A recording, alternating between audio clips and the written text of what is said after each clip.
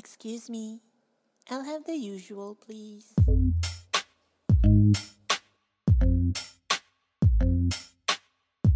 Oh, walwal ka na naman. All right, this is the usual Wallen podcast. My very first guest here, one of my first friends here in Canada, way back in 2008, I would say, 9. 2008, yeah, 2009. We Hey. connected, we worked in a fast food chain, and then we connected through, I saw this guy carrying a skateboard, and I was like, napaka-cool naman yan, oh. Sino kaya yun? Bago. Di ba nagsimula yun? Di ba nagsimula yun sa I skateboard ba? think it got along, start skating, started taking pictures together. This guy introduced me to lomography back in the day. That was pretty cool. We both just landed here too. And sabaybuyan ko yung paglaki niya. Paris The growth. The growth, baby.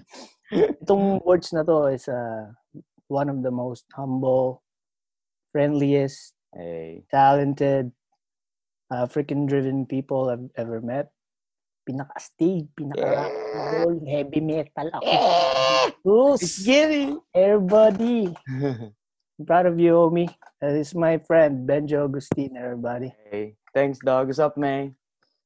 Ano, kamusta? Glad How's to life? be here, man. COVID, no. How's kamusta yung COVID life, Jen? Well, for me, I'm in the industry sa hospitality and really got shut down, right? I work in the casino, so yung business, syempre, rely on in foot traffic sa casino, and we're kind of like a fine dining restaurant, so there's no choice there but they had to shut it down, right? Ayun na nga. So, itong gusto malaman nila about you. Yeah. Is that you're a nurse, right? You're a nurse. Yeah, so nurse. I remember when I met you na nag-aaral ka pa dito and then ginawa mo yung bumalik ka pa ng Pilipinas. Yeah. Bumalik ka pa ng Pilipinas nun. It's like maybe 2-3 years, right? Yeah, a couple years. Kasi that was the time where so yun nga, when we arrived here, when we landed, and that's when we kind of like hanged out. Tapos, basically, I went to school, kind of tried to pursue the career, diba? Kasi that's what we left off when we were back home, what you went to school for, kind of. Yeah. At the same time, kasi in my situation, Anya, which is my wife now, is also in the same school with me back home, same university noon. And then, I was on that process. We were working on the fast food chain, and I was trying to pursue the career. So I went to school, but then at the same time I went. No. I went back home muna. Tapos kind of like we got married basically. Wait lang, sa sidetrack lang ako dito. Sige.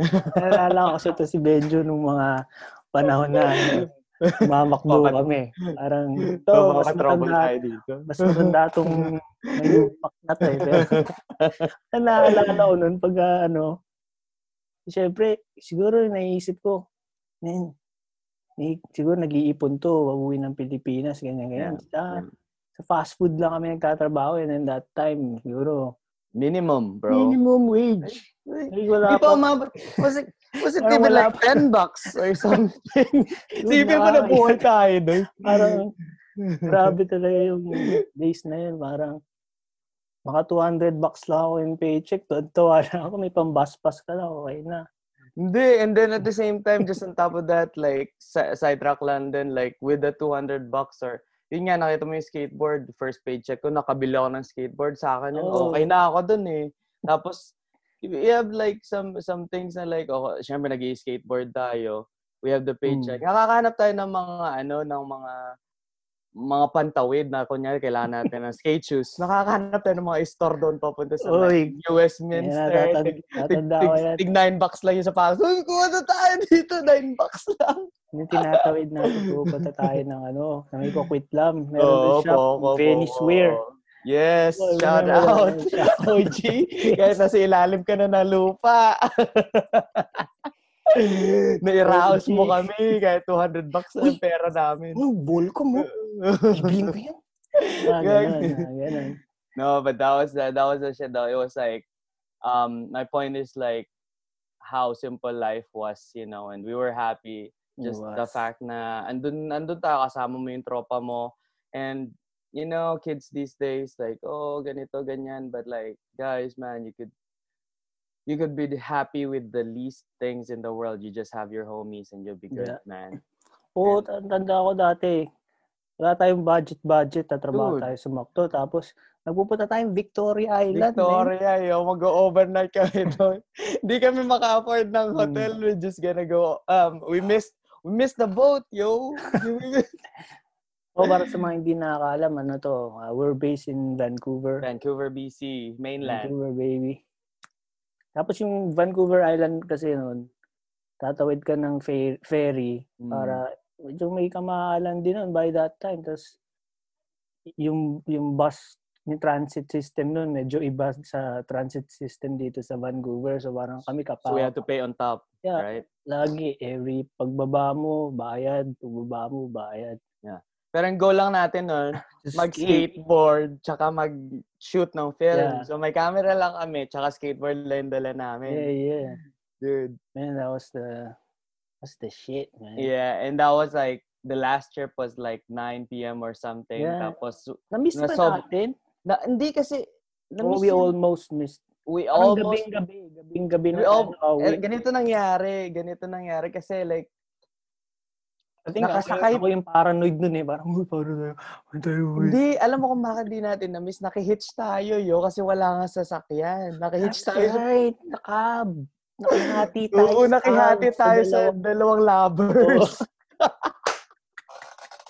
Yo, thanks. Shout out to those lovers. Pagmamahalan yun, itawid kami ng barko. Salamat. Sakto, pupunta rin sila doon ng pero ano yan? Tapos na mo problema din sila sa bus stop. Paano to? 9:15 yung bus, yung alis ng barko, alis 9. 8:45 na nun or something. Tapos like, good catch, yo. But yan, tandaan ko nga. Yeah, that was crazy. That was crazy times. But good times for sure. Cool, cheap, but real fun, you know. Like, those were the good days. So, mabalik tayo. Yun nga. Like, ito yung na-miss ko yun. Si Ben, na-miss ko yun nung bumalik siya ng Pilipinas. Ay, wala masyadong tropa dito. Yeah. Like, meron man ako mga tropa. Iba yung iba yung sa atin nun iba yung... Yeah, totally. Parang, after work, ganyan, inom-inom, dito. Sports, talk about hockey, like, he introduced me. I don't even know how hockey works. And I was like, mga tropa nasa like into Canucks. Sabi ko, okay, I'm not into hockey because I don't know how to play that thing. But I live in Vancouver, so go. Ganun na lang. Dito kasi walang ring dito sa mga gilid-gilid eh. So, dito sa Pilipinas, kada kanto, basketball court, diba? So, yung kami, hockey stick. Tapos nagsasakitan na kami. Sa backyard sa backyard. Yeah. Backyard hockey. Balik tayo sa topic. Anong year na yun?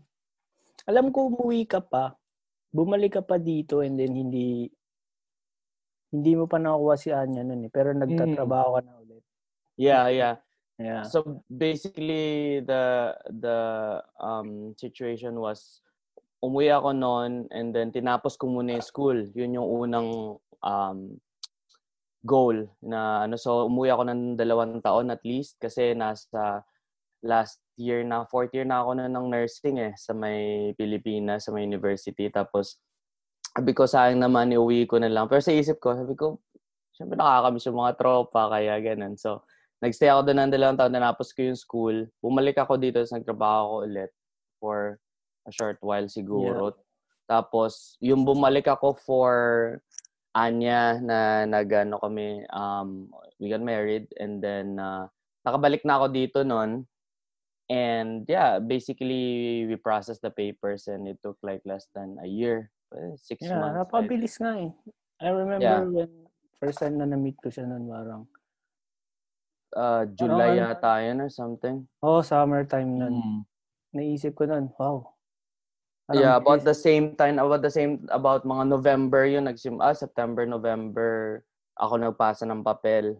And then, backtrack nung May on that same year, dun pa lang ako umuwi.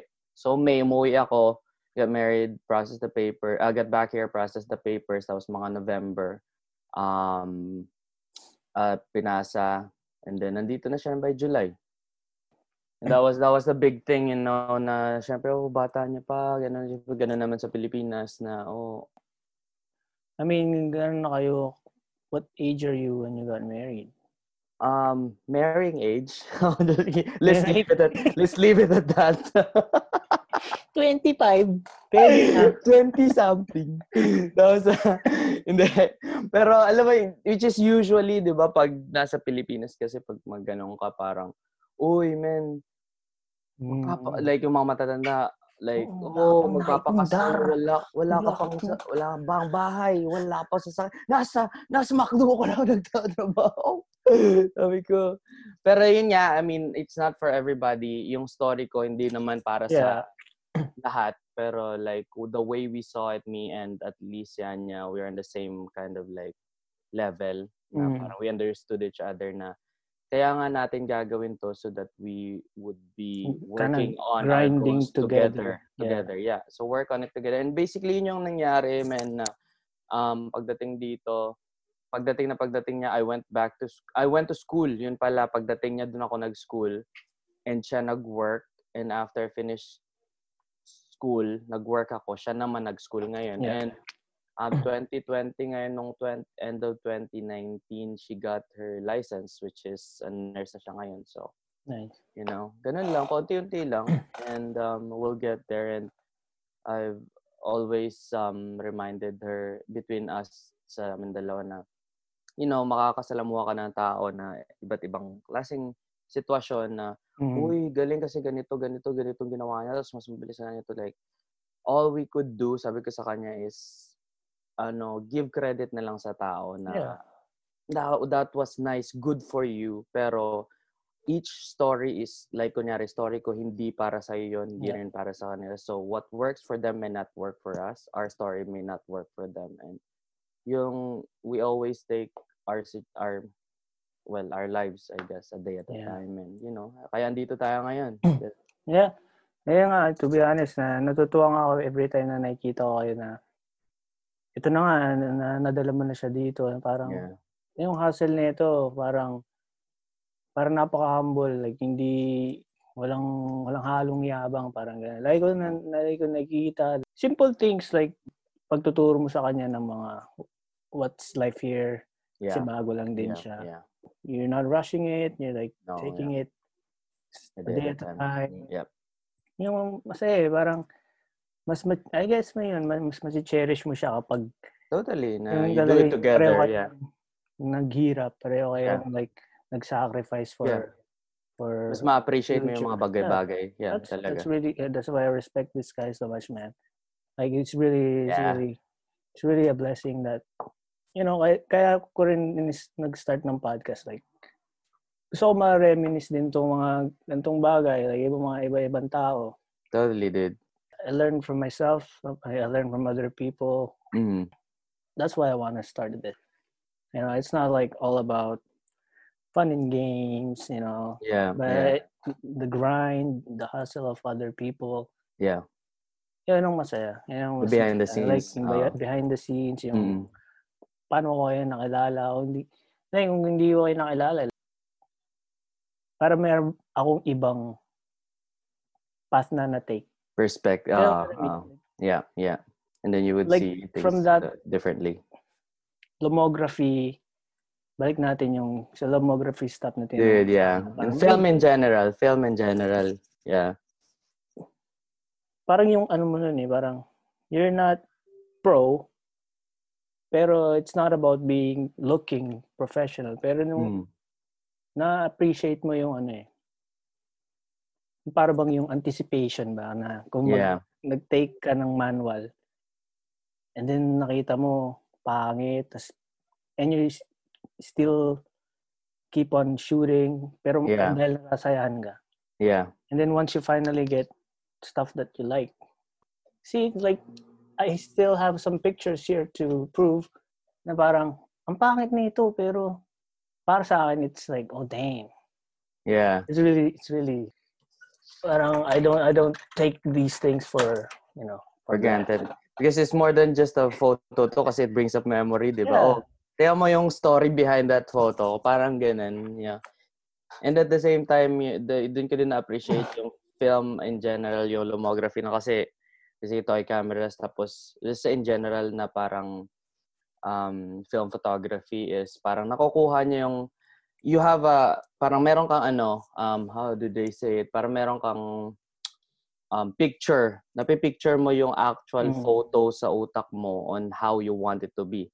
Pipicturean mo siya ng film and dahil sa mga factors like the film itself kasi the film from pag-take mo ng photo hanggang pag-process mo hanggang paglabas ng actual photo sa ilaw sa shakiness ng kamay mo. Sa shaking ng kamay mo sa focus or even the camera itself, na sometimes it is a bit stronger or parang like kunyari toy camera like Lomo cameras are basically just point and shoot cameras, diba? So parang maraming factors na pumapasok and it doesn't go out the way you want it to be pero sometimes even it's more gritty, parang ganun. Pero if you see the beauty in the ugliness or the grittiness of it, parang that's the whole essence of it, the whole process. Na parang makikita mo na parang there's a rose could grow up in like a concrete, like things like that na oy maganda pala to, or taking different perspectives, parang ganun na nababago ka, na nare-refresh, kumbaga. I see it that way, which is kind of sick. Pero naalala ko to, itong Valentine's date ko. Wala kaming kadate. Tayong dalawa. Shooting tayo. Kumuha ng mga sige na pumunta nun. We went Gastown. sa Blood Alley. Blood Alley. Oh yeah, that was the OG. Kasi kung natatandaan nyo guys, yung sa mga nakikinig, kami, we're really into like a lot of history. Kung iisipin mo, pumunta tayo dito noon, eto yung ganun. Sa Blood Alley, ang dami Pinas lang dito. Tapos, siguro, ito yung curve na ako saan pinatay yung na yun, parang ganun. Sige, picture tayo dito. Pero, wala, naubos yung oras natin, ng ganun lang, diba? Tapos, enjoy lang. Single life. Yeah. Tapos, ikot-ikot lang. Yung mga kaibigan natin, di ba, meron silang mga date. Yeah. Hindi ka pwede, ka pa, bata ka pa, hindi ka pwede sa mga bars. Hindi pa pwede, clubbing and all. Tatandaan ko na, yun sila Jeff, sila kuya mo. Yun nga, pagkakilala, yun din pala natatandaan ko, ma-sidetrack lang ako nung we were working in the fast food chain na si Jeff din, una kong natatandaan na nung na-meet ko si Jeff, nagtanong din ako sa kanya pala dahil nakita ko naka-skate shoes siya. Yun pala yun. Sabi ko, nag-skate to. Ayos to. Sabi ko, sige, next time magdala ako skateboard para kunyari. Para ganun lang yun. Nakikita sa staff room. Skateboard ka? Hindi. Kunyari, dinay ka pa eh. Doon na nagsisimula lahat. Tara, skate tayo. Ayun. Ganun lang. Yeah, dude. Pero, para sa'yo, like, parang, basically, yung aim mo nga dito with the podcast, kakasabi mo lang kanina, is like, you learn from the people, di ba? Yeah, I mean, like, the goal is just to do it, and then, whatever comes in. Yeah. I just wanna have fun with it, too. Like, I don't wanna, kailangan makakuha ko ng big fish para Well, hindi natatandaan ko kasi diba? Nag-conversation tayo neto before and then sabi mo like sabi ko, parang yung first idea pa na mo is like kind of like parang parang inuman sessions and all. Yeah. And nag-translate nga neto, and I think parang na ano lang siya, nag-transpose lang siya into like parang podcast, which is like online na lang ngayon or something. Pero kasi nga dahil sa COVID and all, di ba? Pero yun nga, I kind of see it, I guess, the theme, if you call it, na parang gano'n. Parang ano lang, casual, but then at the same time, the level of comfortability. Casual-wala na lang dapat. Casual-wala na lang. Ganun dapat. Yeah, tapos ano lang, parang comfortability lang na level na parang nag-uusap lang tayo, you know? Which is, that's where like, parang yung mga totoo, yung mga lumalabas, diba? So, ito, another sidetrack na naman to, pinakamalapit talaga ito na ano eh. Pero paano kami nagkakilala nito, nakakatawa kasi panahon noon, mga 2008, kung natatandaan nyo, panahon na yun ng mga YouTube, ng mga videos, mga dubbing. And then, back in the day, parang meron kami napanood na sa Pilipinas pa, parang kung naalala nyo yung Bisaya na nag-dub na 300. Yung Bisaya, tawan-tawa kami. Tawan-tawa kami ng mga tropa ko. Tawan-tawa talaga kami. Hindi ko pa kilala si Benjo nun. Tawan-tawa kami. Clean cut. Ay, anong specialty mo, bay? Kicking fish. Tawan-tawa kami. Parang gusto ko. Nung nakalala ko si Benjo, sakto lang talaga nun eh. So, bahay muna tayo, inom-inom. Tapos, punta sa computer, mag-YouTube, di ba? Yeah. Oo, Ben, panoorin mo to. Tapos, tawa-tawa talaga ako nung... Hindi, alam mo kung paano ko na-discover yan? Alam mo kung paano ko na-discover yan? Before yata ng YouTube or after ng YouTube? Feeling. Kasi yung bahay niyo nun, Royal Oak pa, yung the spot, the OG spot. Dude, tapos nag-chill yata tayo. Tapos di ko alam, siguro sa cellphone mo o something na parang kailangan ng parang i-register mo. Di ko alam kung anong pinag-uusapan natin nun or siguro isang app or whatever. May app na ba? May app na ba nun? Hindi. Wala pa kahit po rin, mahirap pa kami nun eh. Pero, Nokia la cellphone ko eh. Nokia lang ba nun? Oo nga pala, no? Paano nga ba yun? Paano ko nga ba na-discover? Pero na-discover ko yun, hindi, after na ng video, na parang, nalaman ko yung email address mo, yo. Oh, yeah. Alam niyo yung email address nito? Kicking Fish. Yan naman yung Kicking Fish 03@yahoo.com. Sabi ko, what? Gmail. Gmail pala. GMSN yata. Gmail. Hotmail. Yeah, doon ako nagulat. Sabi ko, what pa?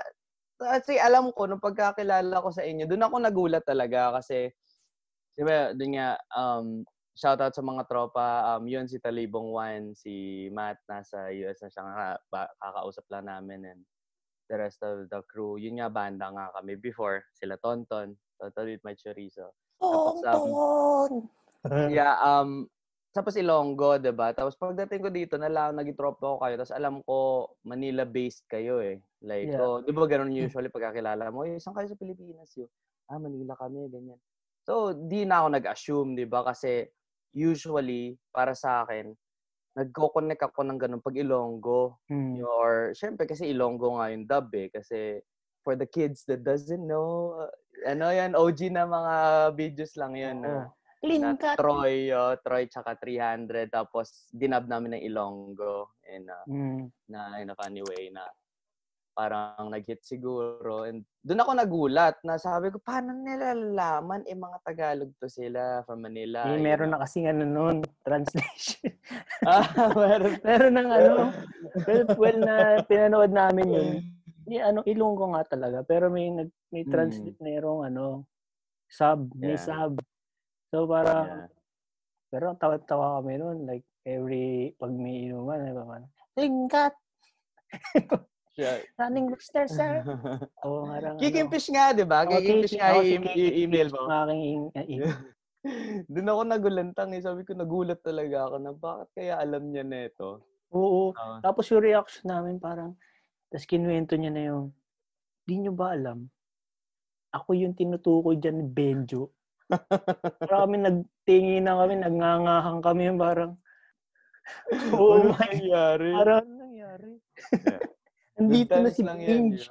Benj.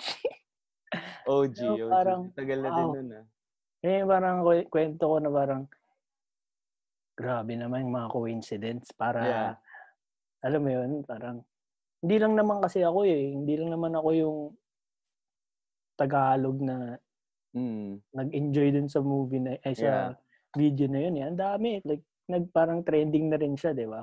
Yeah. Sa Pilipinas. So, malalaman mo, katabi mo na siya, parang, huh?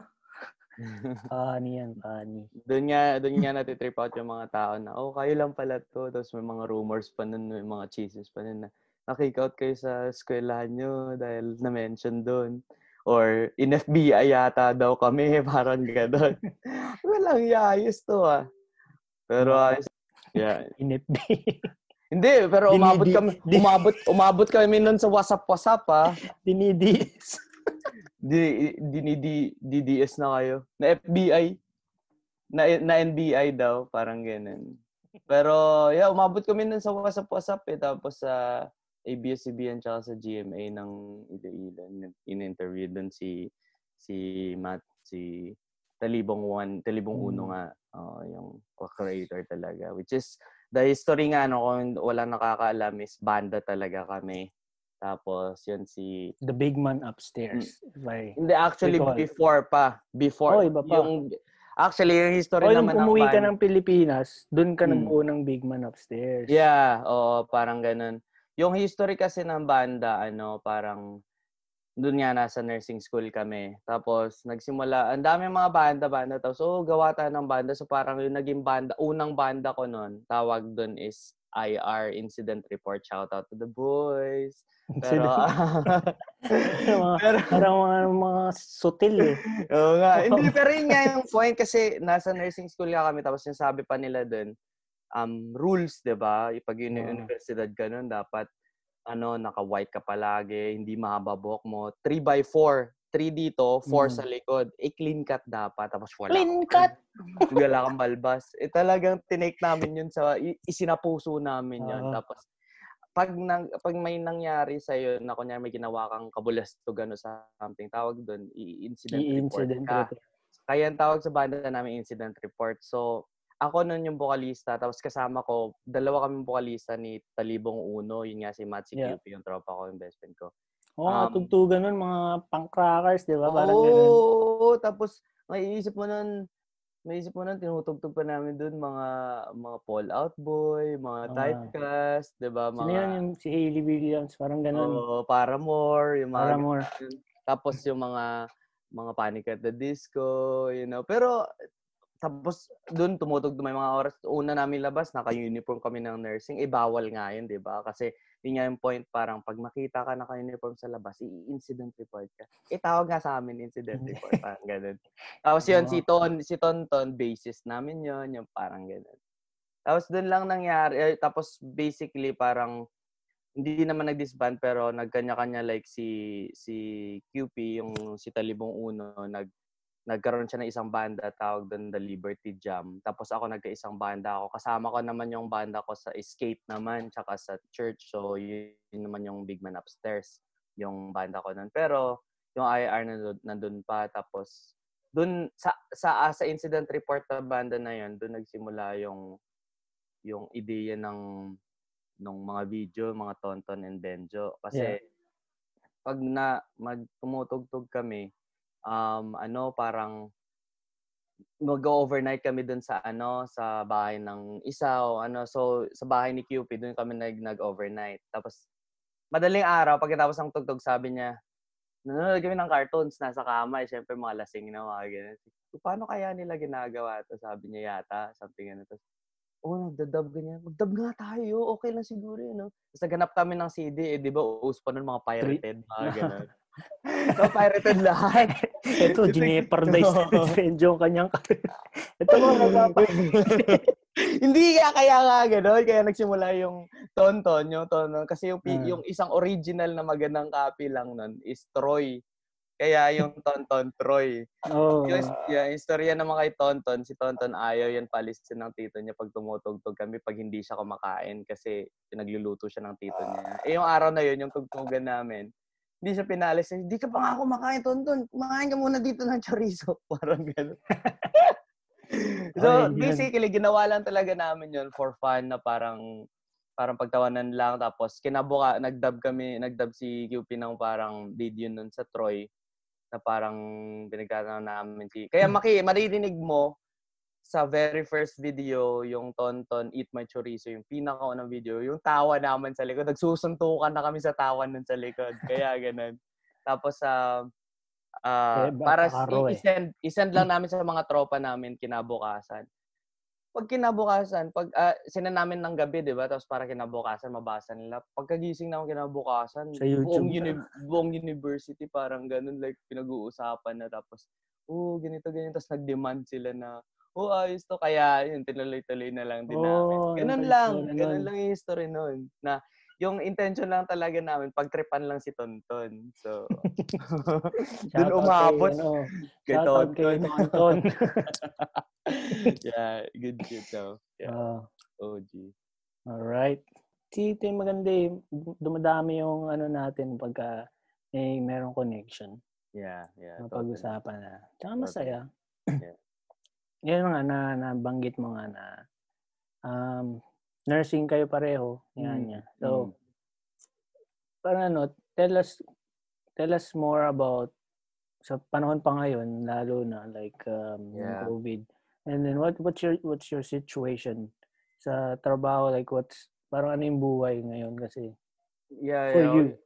For me personally, hindi ako makapagsabi sa iba kasi dito lang sa bahay magsisimula, and siyempre si Anya nagtatrabaho sa different na lugar, tapos ako sa isang lugar na pag pumapasok siya, for me, takot, na every day parang nandun yung fear sa'yo na hopefully it should be okay. Just try to be safe. Saglit lang. Parang saan pala yung facility nyo? Like, do you guys work So, yun yung with the sites, like kung kay Anya is under I think it's Providence ba or something, and ako is subsidized yung facility ko ng Vancouver Coastal, which is Vancouver area.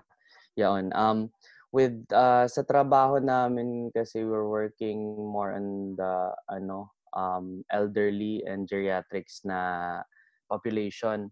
In na language, parang nursing home siya na facility. And in contrast lang sa sitwasyon ngayon sa COVID, 'di ba? Sila yung mga matatanda at yung mga bata yung pinaka-vulnerable na population, which is for me lang talaga we're lucky na nandito tayo sa BC kasi maganda dito yung parang musunod mga tao. Hindi, tsaka stricto, na parang ganito. So tayo talaga kahit pumasok ka sa trabaho ko ngayon, like yung pagpasok mo, hindi sila nagpapasok basta-basta, nag-iiwan yung package yun. Sa labas, pag ikaw pumasok ka, yung isa may check in temperature mo, and then would ask you questions before ka actually makaproceed sa unit mo, which is I think what makes it safe for the workplace, for the people na nagtatrabaho doon, especially yung mga matatanda, which is yung pinaka-worry mo, diba? Na sila yung talaga matatamaan vulnerable. So, yun yung parang pinaka din same din sa population na pinagtatrabuhan ni Anya, and actually, kasi doon siya sa area where malapit sa BC Children's Hospital. Okay, so medyo hectic din, and I guess parang sa perspective lang namin, it's naglabas sila ng mandate na hindi ka na makakabayad ng bill mo sa isang lugar lang, So, kapag pumasok ka sa parang health industry, malalaman mo yung mga healthcare workers nagtatrabaho sa iba't ibang sites. So, naglabas sila ng mandate na, okay, kung nagtatrabaho ka sa maraming sites, you have to choose one, isa lang, tapos doon magsistay ka lang doon. So, in regard sa income, I guess yun yung medyo mahirap din nga as to everybody else. At least sila nawalan sila ng trabaho. For us, medyo nag-tight din kasi focus ka lang sa isang lugar. But then at the same time, it's the safety that's more, mas mabigat. Getting over that, just feeling na syempre, takot na pag umaalis si Anya, papunta ng trabaho, or pag umaalis ako, nag-worry yan siya na, oh please, ganito, huwag kang hawak. Sige, or wash your hands always, don't touch your face, ganun. And nagre-remind lang kami sa isa't isa, and then just staying strong na parang dapat compose yourself and be professional about it too, So, malaki talagang bagay. Kasi pareho ka rin kasi yung sa mami ko. Ganun din yung niya. So, kasi ako nga yung sumusundo sa kanya. Pag sa pagpauwi niya, syempre na rin siya sa care home din siya. Nagkakataon doon na may isang worker doon na nagtatrabaho nga sa marami. I guess that worker didn't comply na nagtatrabaho siya sa multiple sites. Yeah. And nag-contract pala siya. Cross-contamination niya. Na contract pala niya. So, syempre doon hindi alam. Tapos, nagkaroon ng isang case doon sa facility ng where my mom works. But, thank God na parang hindi, kababalik lang niya ng bakasyon. So, nakabakasyon siya. Kababalik lang niya. Tapos, yung nangyari yun, parang medyo na-contain na. Nagbakasyon siya. I mean, forced vacation na. Dito lang. I see. Pero nung pagbalik niya nga, and biglang nagkaroon ng ganun. Yeah. Na parang, syempre kami rin dito. Syempre siya lang yung nagtatrabaho sa industry, sa ganyan. So parang medyo natatakot din kami. So, ang nangyari nga kasi, yung person na yun, ang sinabayan pa niya, yung cook doon sa facility. So, syempre, pag food-related, mas spread out yun sa buong facility. So, ang ginawa, yun na nakapektuhan. Parang walang food, sinarado yung food. Ganun sila ka-stricto, which is, ako nagpapasalamat talaga ako na ganun ka-stricto. Kasi, eto, talagang, lumalabas yung results na maganda. Yeah, we're doing really good here in Vancouver. Yeah. So hopefully this will all be over, and lahat ng lugar, especially yung mga hard hit talaga, like Italy and that's sa Pilipinas din, diba? Benjo, ito parang saktong-sakto nga tong timing na to kasi you know what time it is? Okay. 7 o'clock, baby. Oh, damn. Pinapalakpakan po natin itong mga frontliners. Si mami mo. We're all in this together, yo. Sa labas din yung kapitbahay namin. Lagi yun, walang mintes, 7 o'clock. Yeah. 7 o'clock.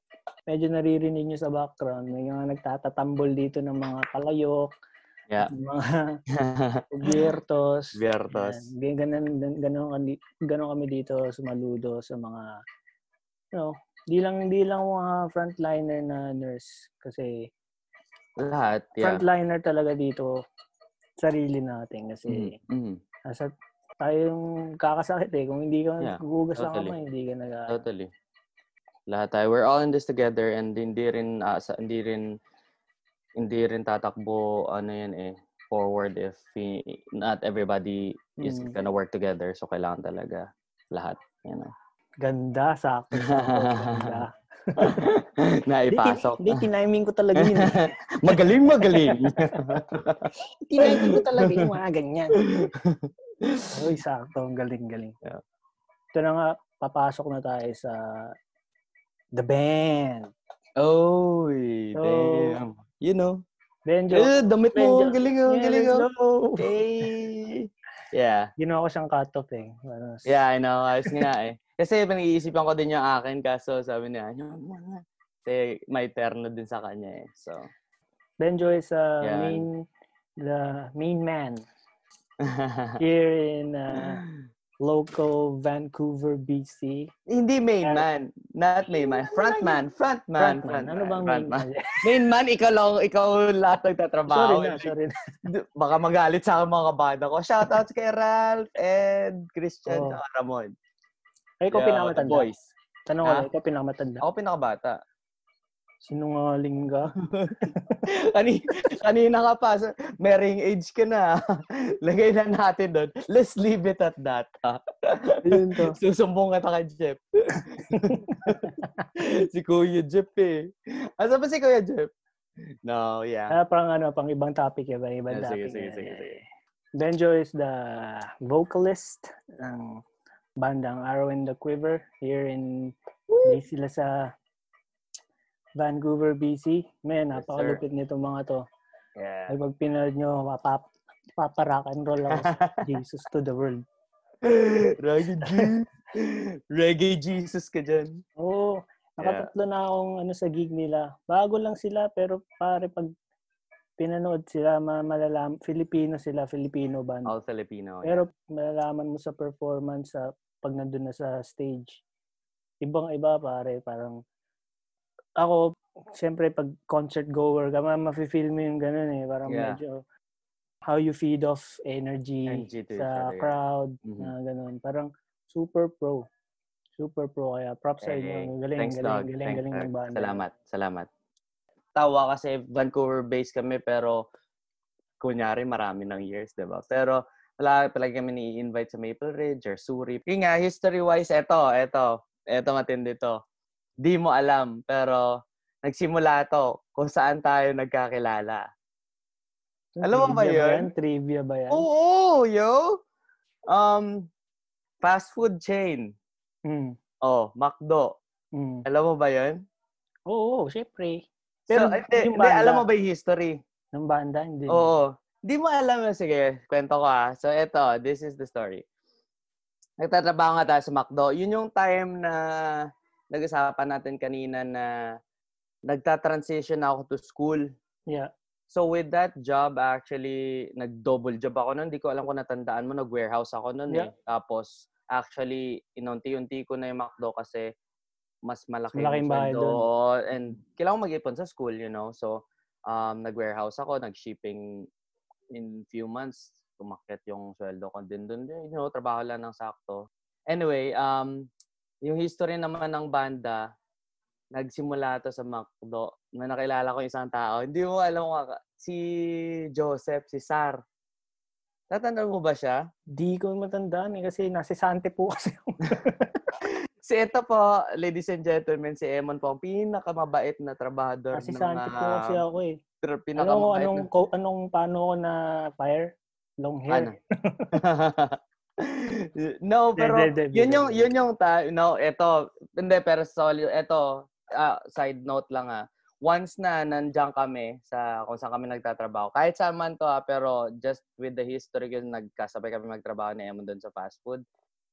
Ilan sa mga tropa namin, si Jeff, si Brian, tsaka ako, tsaka si Mark, pag andyan kami, tsaka kami na tao sa store, pwede mo kaming iwan.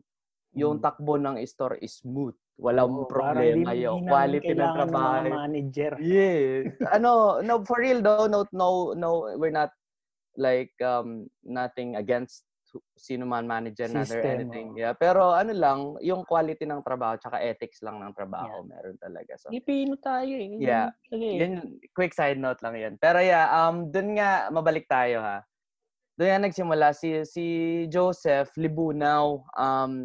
This is the time na yung nagta-transition nga ako na pa-quit na ako din sa sa McDo. Tapos natira nun yata si Kuya mo kasi wala ka na dun si Brian. And sila yata nagkasabay, I'm not sure. Pero yun nga, nakilala ko siya, nakasalubong ko lang siya. Sabi ko, long hair. Alam mo, pagkakilala, alam mo, Pinoy. Like, Pilipino ka ba? Tapos, yung mga, pag umasta lang siya, maglakad siya, tapos long hair pa siya nun syempre, pag long hair sa akin, pinapasombrero pa ako nun dahil long hair nga ako, diba?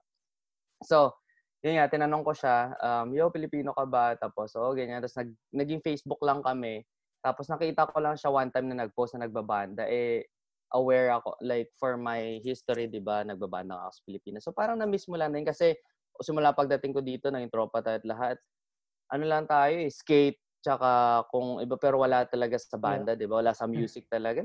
Nagja-jam-jam lang tayo pag nagiinuman or something, pero nag-isip din tayo nun. Nag-isip din tayo doon na magbanda tayo, di ba? Pero hindi siya talaga nag-materialize. Pero Doon na nakita ko si Joseph, si Sar na nag-post na tumutugtog or siguro nagpa-practice sila. Nag-message ako sa kanya na kapal mukha lang na parang, yo, babanda ka pala, men. Like, pasabay nga ako sa jam nyo. Parang ganun, like, para makuha lang yung miss ko. Kasi na-miss ko na talaga, diba? Yung tumugtog. Tsaka, itch. Oo, at the same Scratch time, the yung itch. parang pakiramdam na, may kilala ka na tumutugtog. So, parang maaliwalas din yung pakiramdam mo na, yes! Pwede na pumunta sa gig or magslaman tayo doon. Yeah. Mabigat din yung tugtugan nila. So, yeah, sige man, pero hindi talaga natuloy din yon. Pero later on, actually, siya sa akin, nag-message siya na, yo, magsimula tayo ng project band. So, like, ano yung banda niya nga ngayon? Yung banda niya ngayon ni Joseph is Ozawar. Ozawar. Guys, check it out. Mga solid na mga dudes yan. Naglabas din sila ng EP before sa amin shortly, but around the same time din. Naglabas ng EPs. So, dami EPs na. And then, nagplano siya na, gawa tayo ng side, ng project band. Parang, go down ako, men. Tapos, alam mo naman yung influensya ko, mga ganyan. Tapos, okay, sige, hanap tayo ng mga kabanda. Tapos, pinasok ko nun si Jerome pa, yung tropa ko mag-i-skate kasi alam ko nagbe-bass siya nun eh.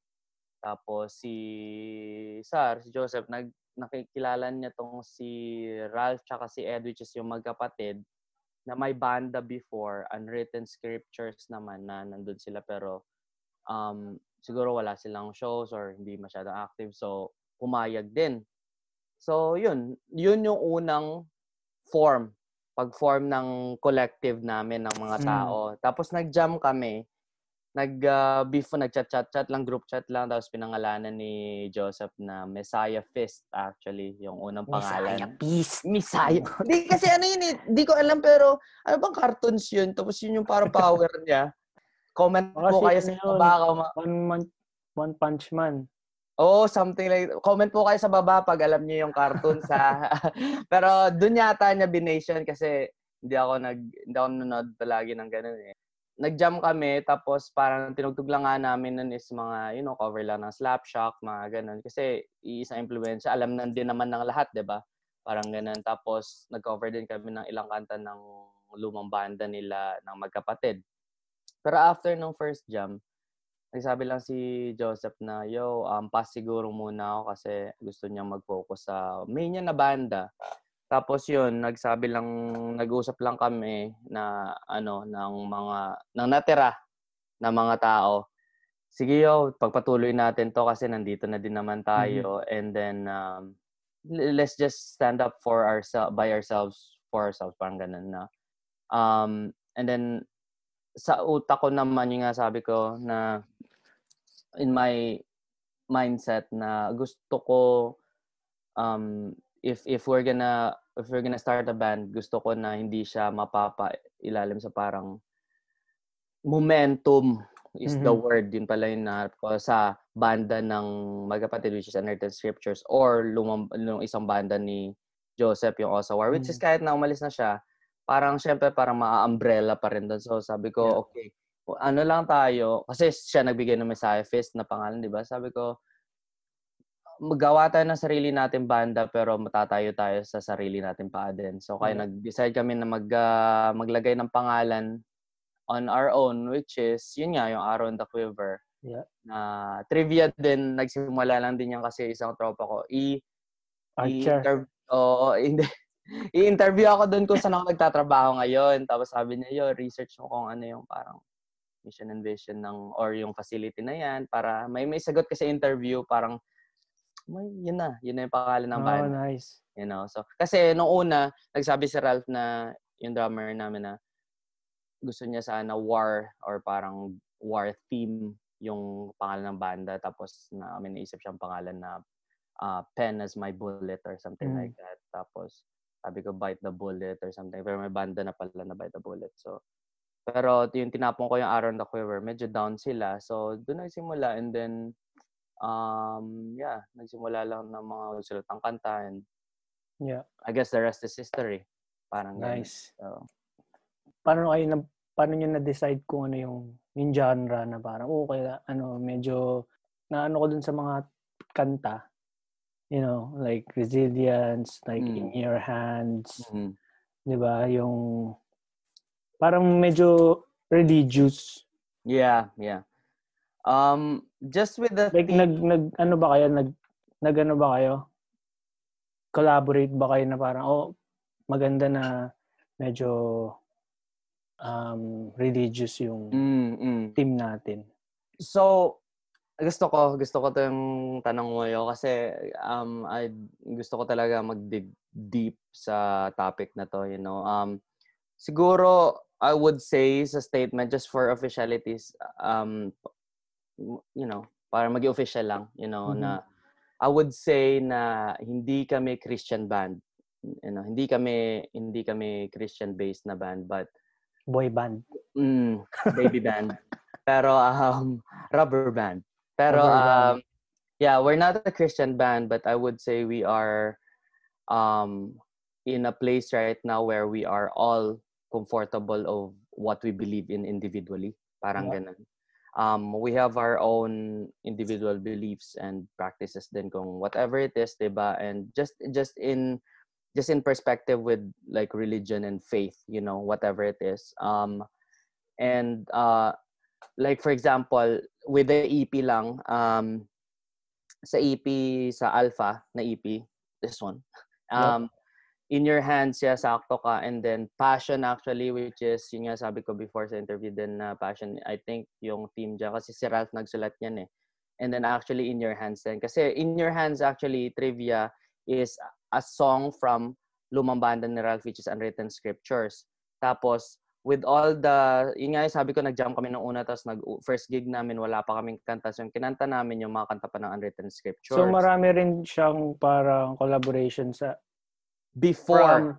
Parang from a religious team na band? No, yun nag-transfer lang?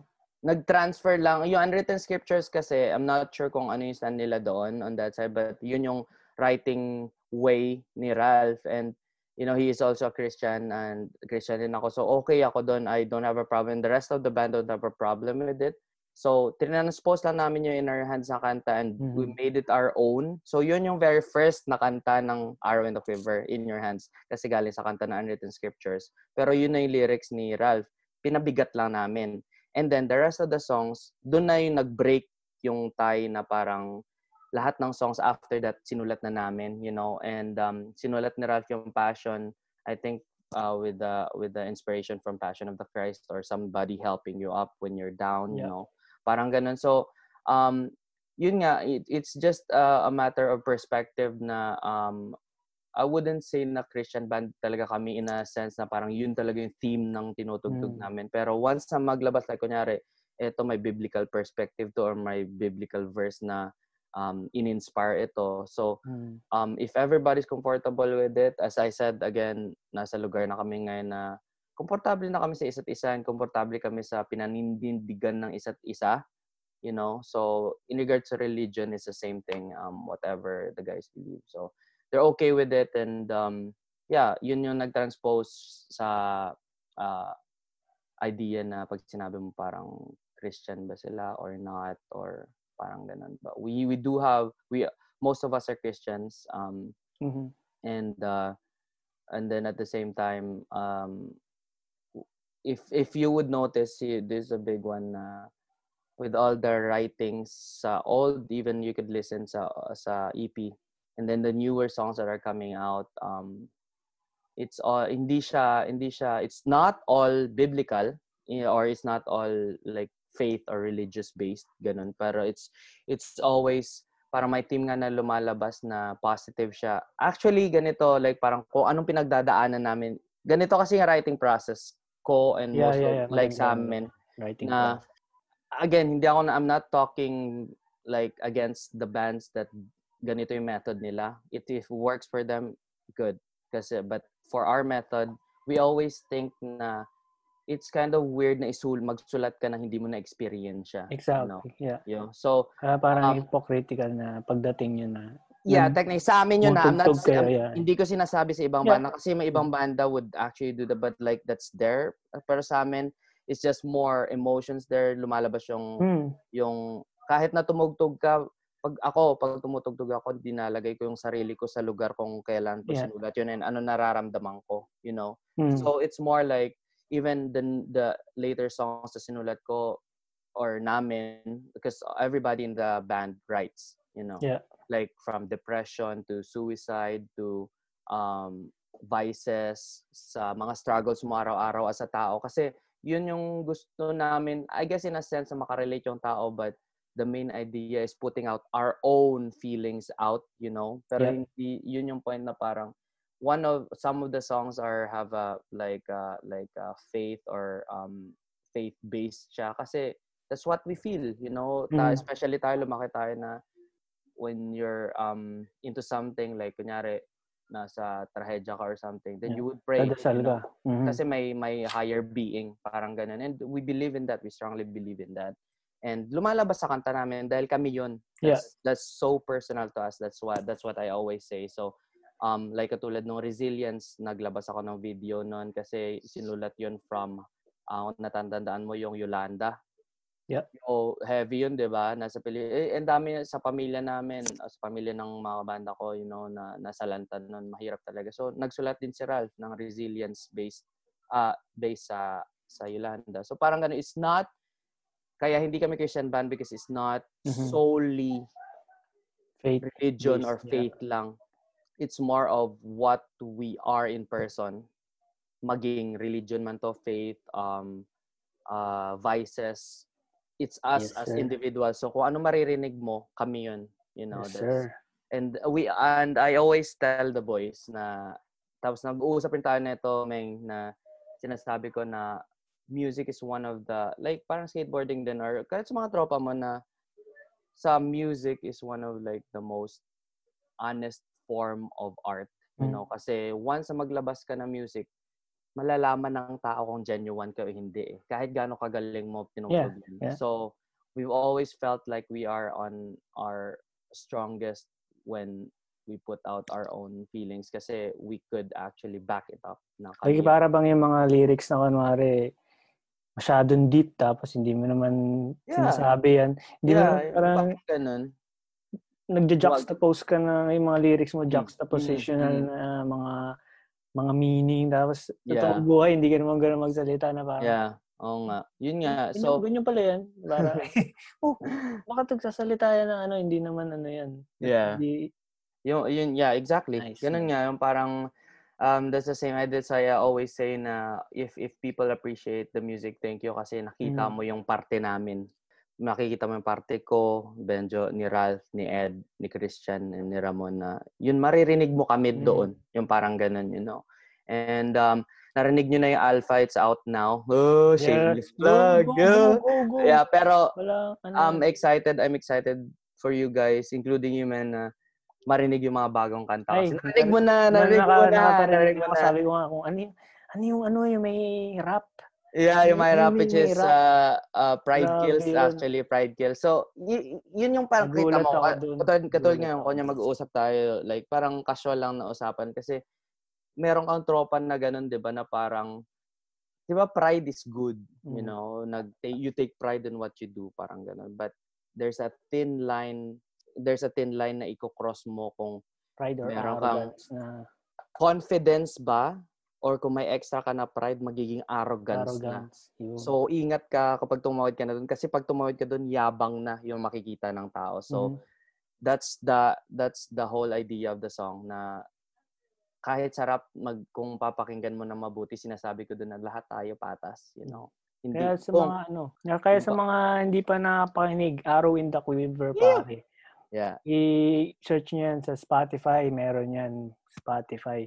Napaka-heavy pero yung meaning yan, mga sakto yan sa mga panahon ngayon. Yan, pag nagkakaroon kayo ng mga self-reflections, go mo yan. Makinig ka lang nun. Totally. Mo yung mga... Dito nalalabas mo, di ba? Napapawis mo, di ba? O kahit nasa CR ka, kung anong lumabas dyan. Di, sige, go mo lang, i-air mo lang. Hindi, joke lang. Pero hindi, totoo. Kasi mas mahirap yan pag binattle up mo. Iba lalabas dyan. Medyo mga mo yan. Pero hindi, joke lang. Yan. Yun, maganda yan. Yeah. So, Ngayon, dahil may COVID, anong naging hindrance sa band? Like, nagkakaroon pa ba kayo ng, parang ano namimiss mo kasama yung, kasi,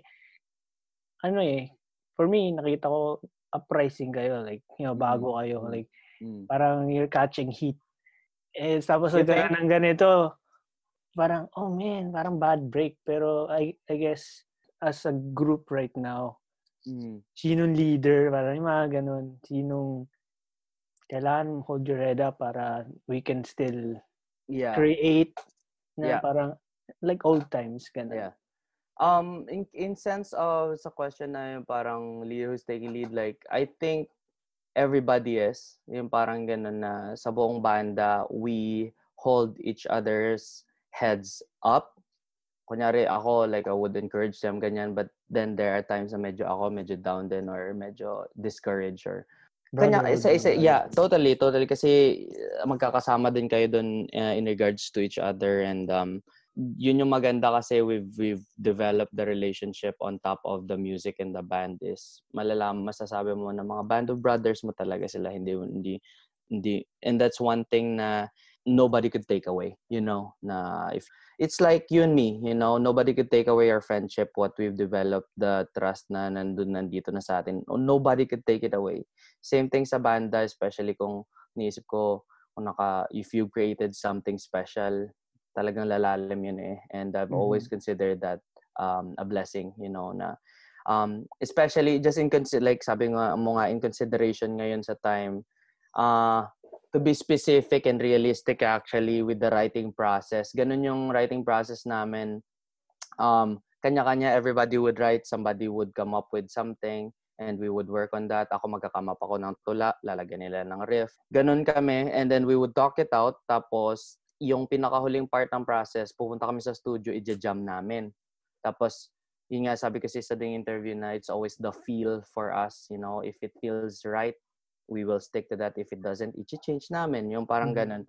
And lumalabas din sa mga kanta namin na yun na whatever the sound is, like, yeah, as you've heard, iba-iba, diba? Pero yun kami that's our individual influences lumalabas doon. But in the sense of writing ng mga songs, dahil nga sa COVID, hindi pa nagbubukas yung mga studio for the past months. So hindi, always, there's, yun nga, we just push each other, we just hold each other's heads up lang, and then we keep on writing stuff. Pero nababaan ko lang namin siya, pero hindi siya natatapos na hindi nga nakakapunta sa studio until lately lang. I think this past few weeks lang kaya nakapag-reserve na kayo ng mga Kaya nakapag-record ako kami ng drum playthrough ni Ralph, and na-edit ko yun na nalabas namin yung video. Kasi yun yung first or second jam pa lang namin ever since nang nag-COVID. So medyo na-hold off siya talaga.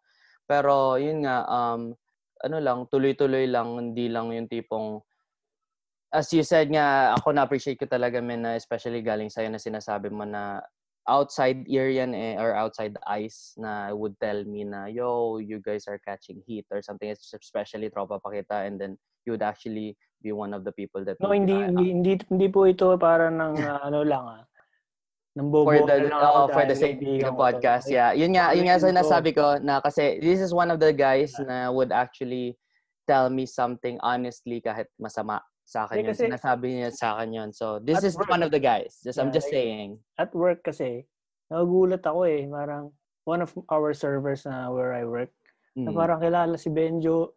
Oh, and they're not Filipino. Shout out. Yeah, shout Filipino. They're shout out kay Caroline. Other race na parang, wow, parang nakaka-appreciate ng music. Hindi lang music, pero yung parang yung what the band is all about. Parang galing parang, kung totoo sa yung pinanood ko kayo nung front kayo ng Slap Shack. Dude, that's one of the highlights ng buhay ng banda dito namin. Sa Vancouver. Ang masasabi ko, parang andun sila sa pinakauna nag-perform. Pero parang para sa akin, dapat kayo nag-perform before Slap Shack. Kasi parang yung crowd talaga parang pwede ka munang matulog Parang alam mo yun, binagsaangan nila Benjo ng super gandang performance. Tas magbe-breeze ng konti na parang, tapos biglang slap shock. Alam mo yun, parang for me, pero nakwento mo nga sa akin yung story behind it. Ganun yung parang skill level, ganun yung parang professional, yung parang pag-engage na sa tao, grabe, ang saya, pero one of the best concerts. Yung mga kaibigan ko rin na hindi rin gaano, nagpunta lang doon for slap shock. Yeah. Holy, parang lahat kami, pawis na pawis. Yeah, dude. Tama, mapapasaya ko parang mapapa-headbang ka sa lupit. Ganun. Yeah. Kaya nung medyo, second, third gig na siguro kasi narinig ko yung may mga bago pang kanta. Sabi ko, hindi lang to parang fluky band. Parang they're working on it. There's something really good. Man. Come on, parang sayang may COVID, pero sana hindi yan maging hindrance. Para tuloy-tuloy lang, pare. Parang rock and roll to the world. Yeah.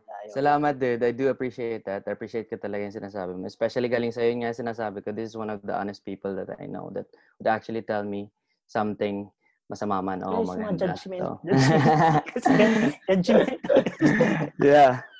No, but that was one of the highlights of yung buhay ng banda namin na, yun nga, sabi ko, influences namin Slapshock, nakapagtugtog, naka-front kami doon. So we were talagang lagay namin yung A-game namin doon, you know. Kahit yung girlfriend ko na hindi din gaano sa metal.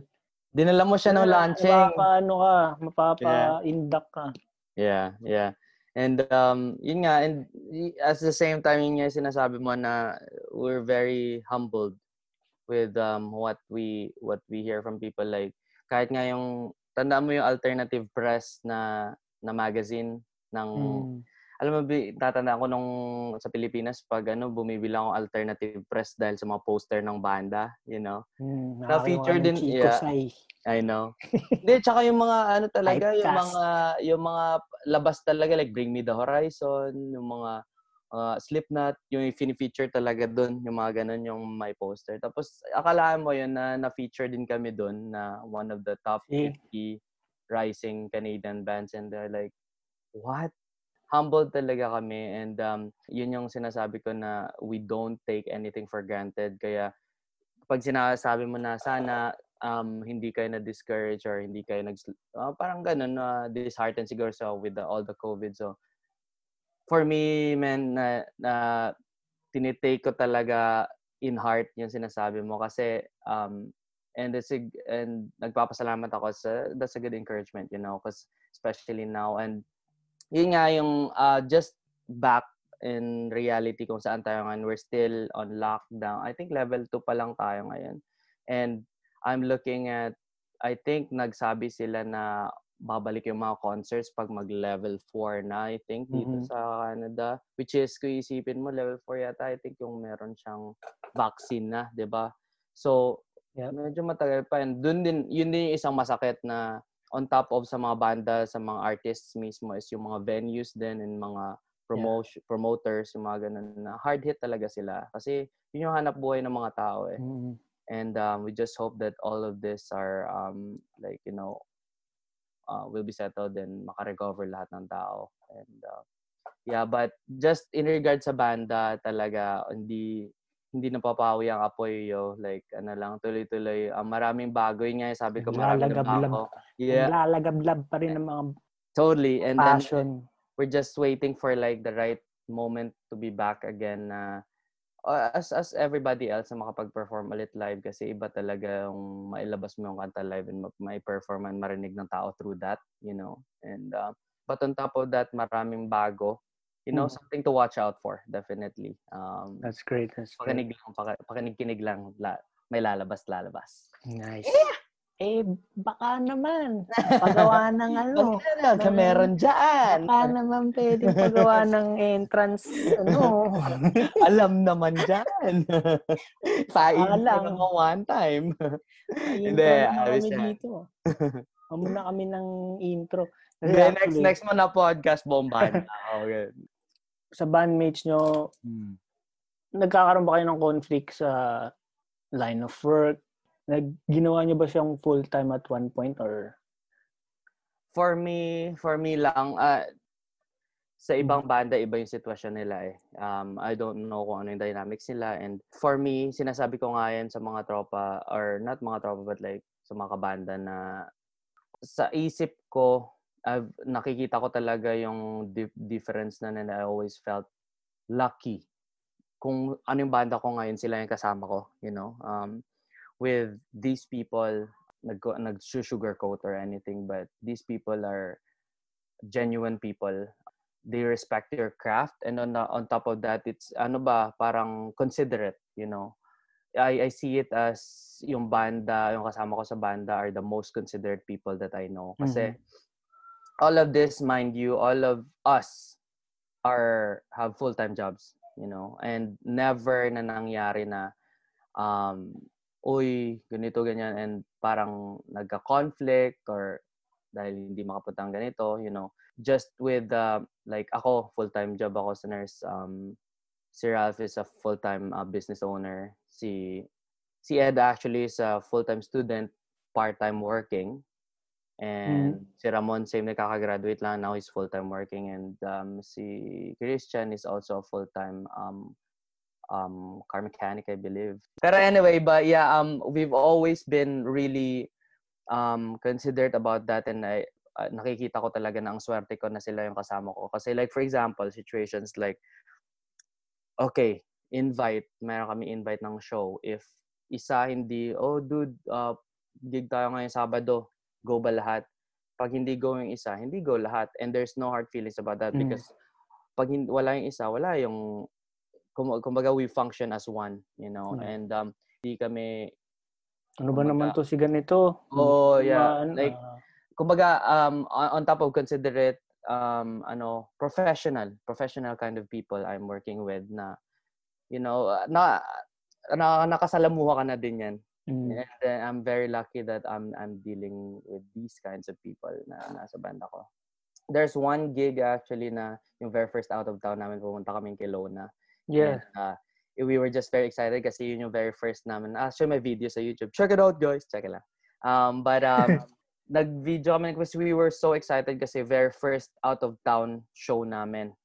And then si Ed had an exam kasi nga nasa nursing school din siya. And he's not able to come. Pero nag-usap lang kami, and that was the professional part of it na, you know, if you're able to work it out, then work it out. There's no hard feelings with anybody, and it goes the long way. I feel like, you know, babawi din siya the next show. Yung parang ganun. It's always been like that kind of mechanics para sa amin. And iba't ibang personality kasi. Like kunyari dun yung sabi ko nga na-mention ko with if you could listen back sa Wolfpack, isa sa mga kanta sa Alpha. Sinulat ko yan with the conflict, as you were saying. Yun nga, sabi kasi sa ding interview na, sabi ko, I'm just in awe. Na nabibilib lang talaga ako kung, nung simula ng bata pa ako na makita ko yung isang banda. Pag sinabi mong banda, 5 yan or 6, 4, pang ganun. Sipin mo, 5 tao, iba't ibang personalidad, pero pupunta sa isang kwarto, gagawa ng paglabas nila may isang masterpiece, isang kanta. Diba like, mind-blowing. And that's the whole point of the song. Mapapakinggan mo yung lyrics. There's a certain part na kailangan mo mag-compromise para ma-meet mo sila halfway. And I feel like that's the biggest dynamic with like a band. Longevity for one, or kahit anong gathering siguro kung may business ka.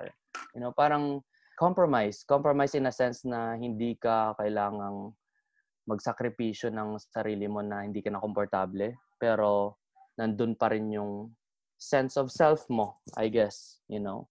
And just enough to meet the other people's halfway, tapos magtagpo kayo sa gitna. Nice. Yeah. So, dito ang daming takeaway natin dito sa podcast na to. Like, pag sa start ng isang banda, hindi lang bastang pagalingan eh. Alam mo yun? Yeah. Magaling talent. Talagang, kaya kailangan ano mo yung mga tao, kasundo mo, or like, totally. Kailangan nakiki-cooperate ka. Hindi mas maganda yung naiisip ko eh. Mas maganda yung naiisip ko eh. Huwag na yung sa'yo. Parang ganun. Doon mo makikita na parang may pupuntahan yung labor na nilalagay nila. And if you have faith in your own craft, pagtiwalaan mo sa sarili mo na alam mo, you're good at this, then go with it all the way. Huwag kang makinig sa sabi ng ibang tao. Second if voice. Sinabi nila otherwise. Second opinions. Yeah. Don't live on other people's opinions. Yun nga sabi nila. Kasi wala kang pupuntahan dun. Hindi ka naman titira sa bahay nila. Hindi naman sila magpapakain sa'yo.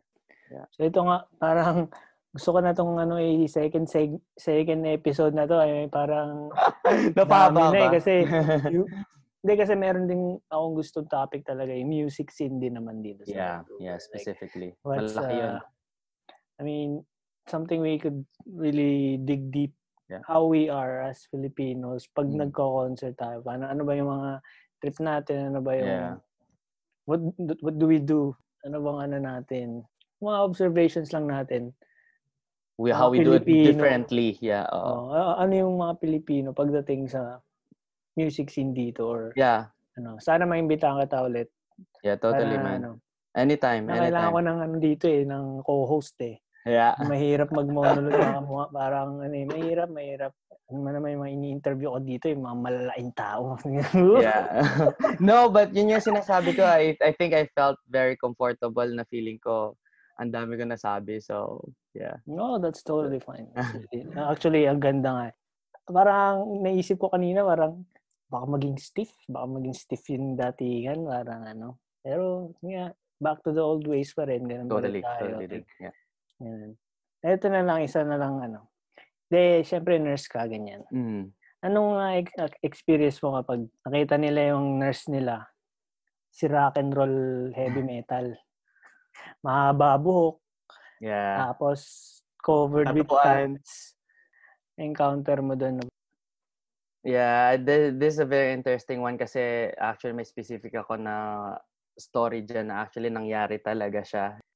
Kasi sa facility, especially sa like long-term care, like nursing home, parang ganun. There are days na parang civilian day or like jean day, parang ganun, something, Friday or something like that. And blue jeans. And may isang akong facility na pinagtrabahuhan na ayaw nila nang mag-scrub suit ka kasi I kind of appreciated that kasi sabi niya, these people, they're the older generation and it's basically now their home na nila to.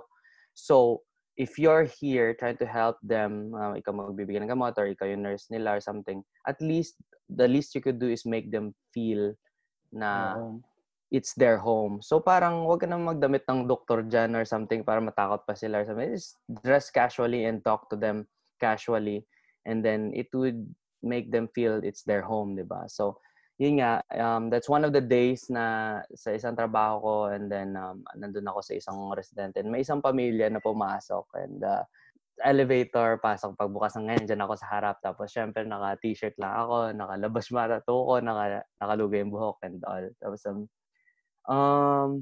tiningin niya ako, taas baba, dumiretso sa kanto, tapos bumalik ulit siya, tapos sabi niya, I need to talk to the nurse, sabi niya gano'n. Sabi ko sa isip ko, tumakbagi na isip ko, sabi ko, ba, talaga tinignan niya ako taas pababa kasi just the way the person looked at me, there was judgment already na parang, hindi to, hindi to this kind of person, which is, I respect that, sure, whatever you think about that, pero yung sagot ko sa kanya is, you're talking to him already, sabi ko ganun, which is, ako pala yung nurse, and it was always been the context about the saying don't judge a book by its cover. Little did that person know na yung kinakausap ko is yung mother niya or yung parents niya, which is yung one of the residents that I take care of, and it turned out to be the person would for number of years hindi siya nagsasalita pero just the way the connection na magagawa mo sa tao, and actually yung residente na yun nagsasalitaan na ba kumbaga, and just to make the story short, parang okay pala ako mag-care, parang ganun, okay pala ako so that's the least that the people could do is just judge people by the way they look, on everything, hindi lang sa nursing, hindi lang sa nursing, especially now sa nangyayari din, whatever color you are, wherever you come from, don't ever think na you're better than that person because you don't know what that person has gone through or what that person can do, and just considering kung ano din yung mabibigay niya sa you if ever you need it, or even not. We're put in this earth in a sense that we would exist with each other. So yun siguro yung pinakamalaki kong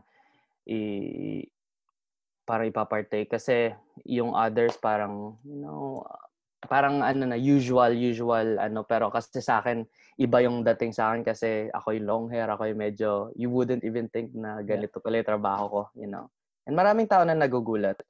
That's even part of it. They don't even know na pag nakausap mo yung isang pasyente mo na parang syempre makikita nila yung colorful tattoos mo, and it's even a conversation starter, mga, that's a nice color, and then, gusto mo pala ng something, like what's in your tattoo, like you like music, you're in a band too, diba? Meron na kayong connection kaagad. So right. That's the least that the people could do is judge, That's good. Ayun, dami na natin na-cover, and natuwa ka naman ba? Yo, yeah. Yung sabi ko maghihinga sa dispensa kasi sabi ko mukhang masyado ang komportable na parami yung yung sinabi ko sa iyo. No, walang problema nun. So, but always, man, it's a good time, definitely. If anong mo, next step mo, anong bago, anong shoutout? Well, one thing's for sure, shout out yung boys, Aaron the Quiver, and if the one who's listening in the podcast right now hasn't heard it yet, you can check it out. I guess the best way to contact us is through Facebook kasi we could reply on that. But meron pa kami Instagram, meron pa kami Twitter, meron pa kami YouTube. But it's all over. Actually, when you check out yung Facebook namin, pag bumaba ka doon, merong akong ginawang link doon sa Smart Earl. Pag clinic mo yun, nandun na lahat ng links kung saan yung music namin, so you could hear it over there. Okay. And as I've said, nothing concrete in the far end, pero new things are coming, definitely. So hindi tayo tumitigil dyan, and then it's not gonna stop. So we just keep on going. And in regards to what's happening right now, I guess with all the crisis in other parts of the world, just stay strong and always think na you're not alone. As I've said, most of our conversation dito sa podcast was yung nag-discuss ka ng banda, and na-share ko na nilalabas namin dun yung struggles namin, and you could do the same thing too, You could start a band, put out the music, you could write it down, talk to a friend or something. Just think na you're not alone. Whatever it is, just stay strong, So yeah. It's great. All right, everybody. This is Benjo Agustin. Palakpakan natin, everybody. Pakalupit. Ganda ng oras natin dito. Yeah. Salamat, man. Salamat. Bigat. Parang metal nung... Naparami ka dun. Bigat. Isn't it among another day, everybody? Thank you for listening to the Usual Wallen Show podcast experience. Isang paalala lang na andyan pa po ang ating kalaban ng COVID-19 and lahat ng mga inequality dito sa ating mundo. Just stay safe, enjoy your summer responsibly, respect one another, and be kind. So please follow us at Instagram and Facebook, The Usual Wallen Podcast.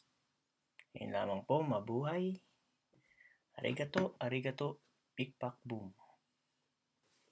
At kung sakaling mapadaan baka ikaw ay aking tawagan, dahil minsan tayo ay naging tunay na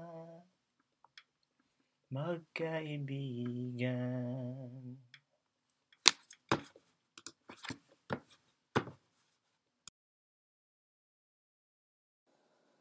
Excuse me, I'll have the usual, please.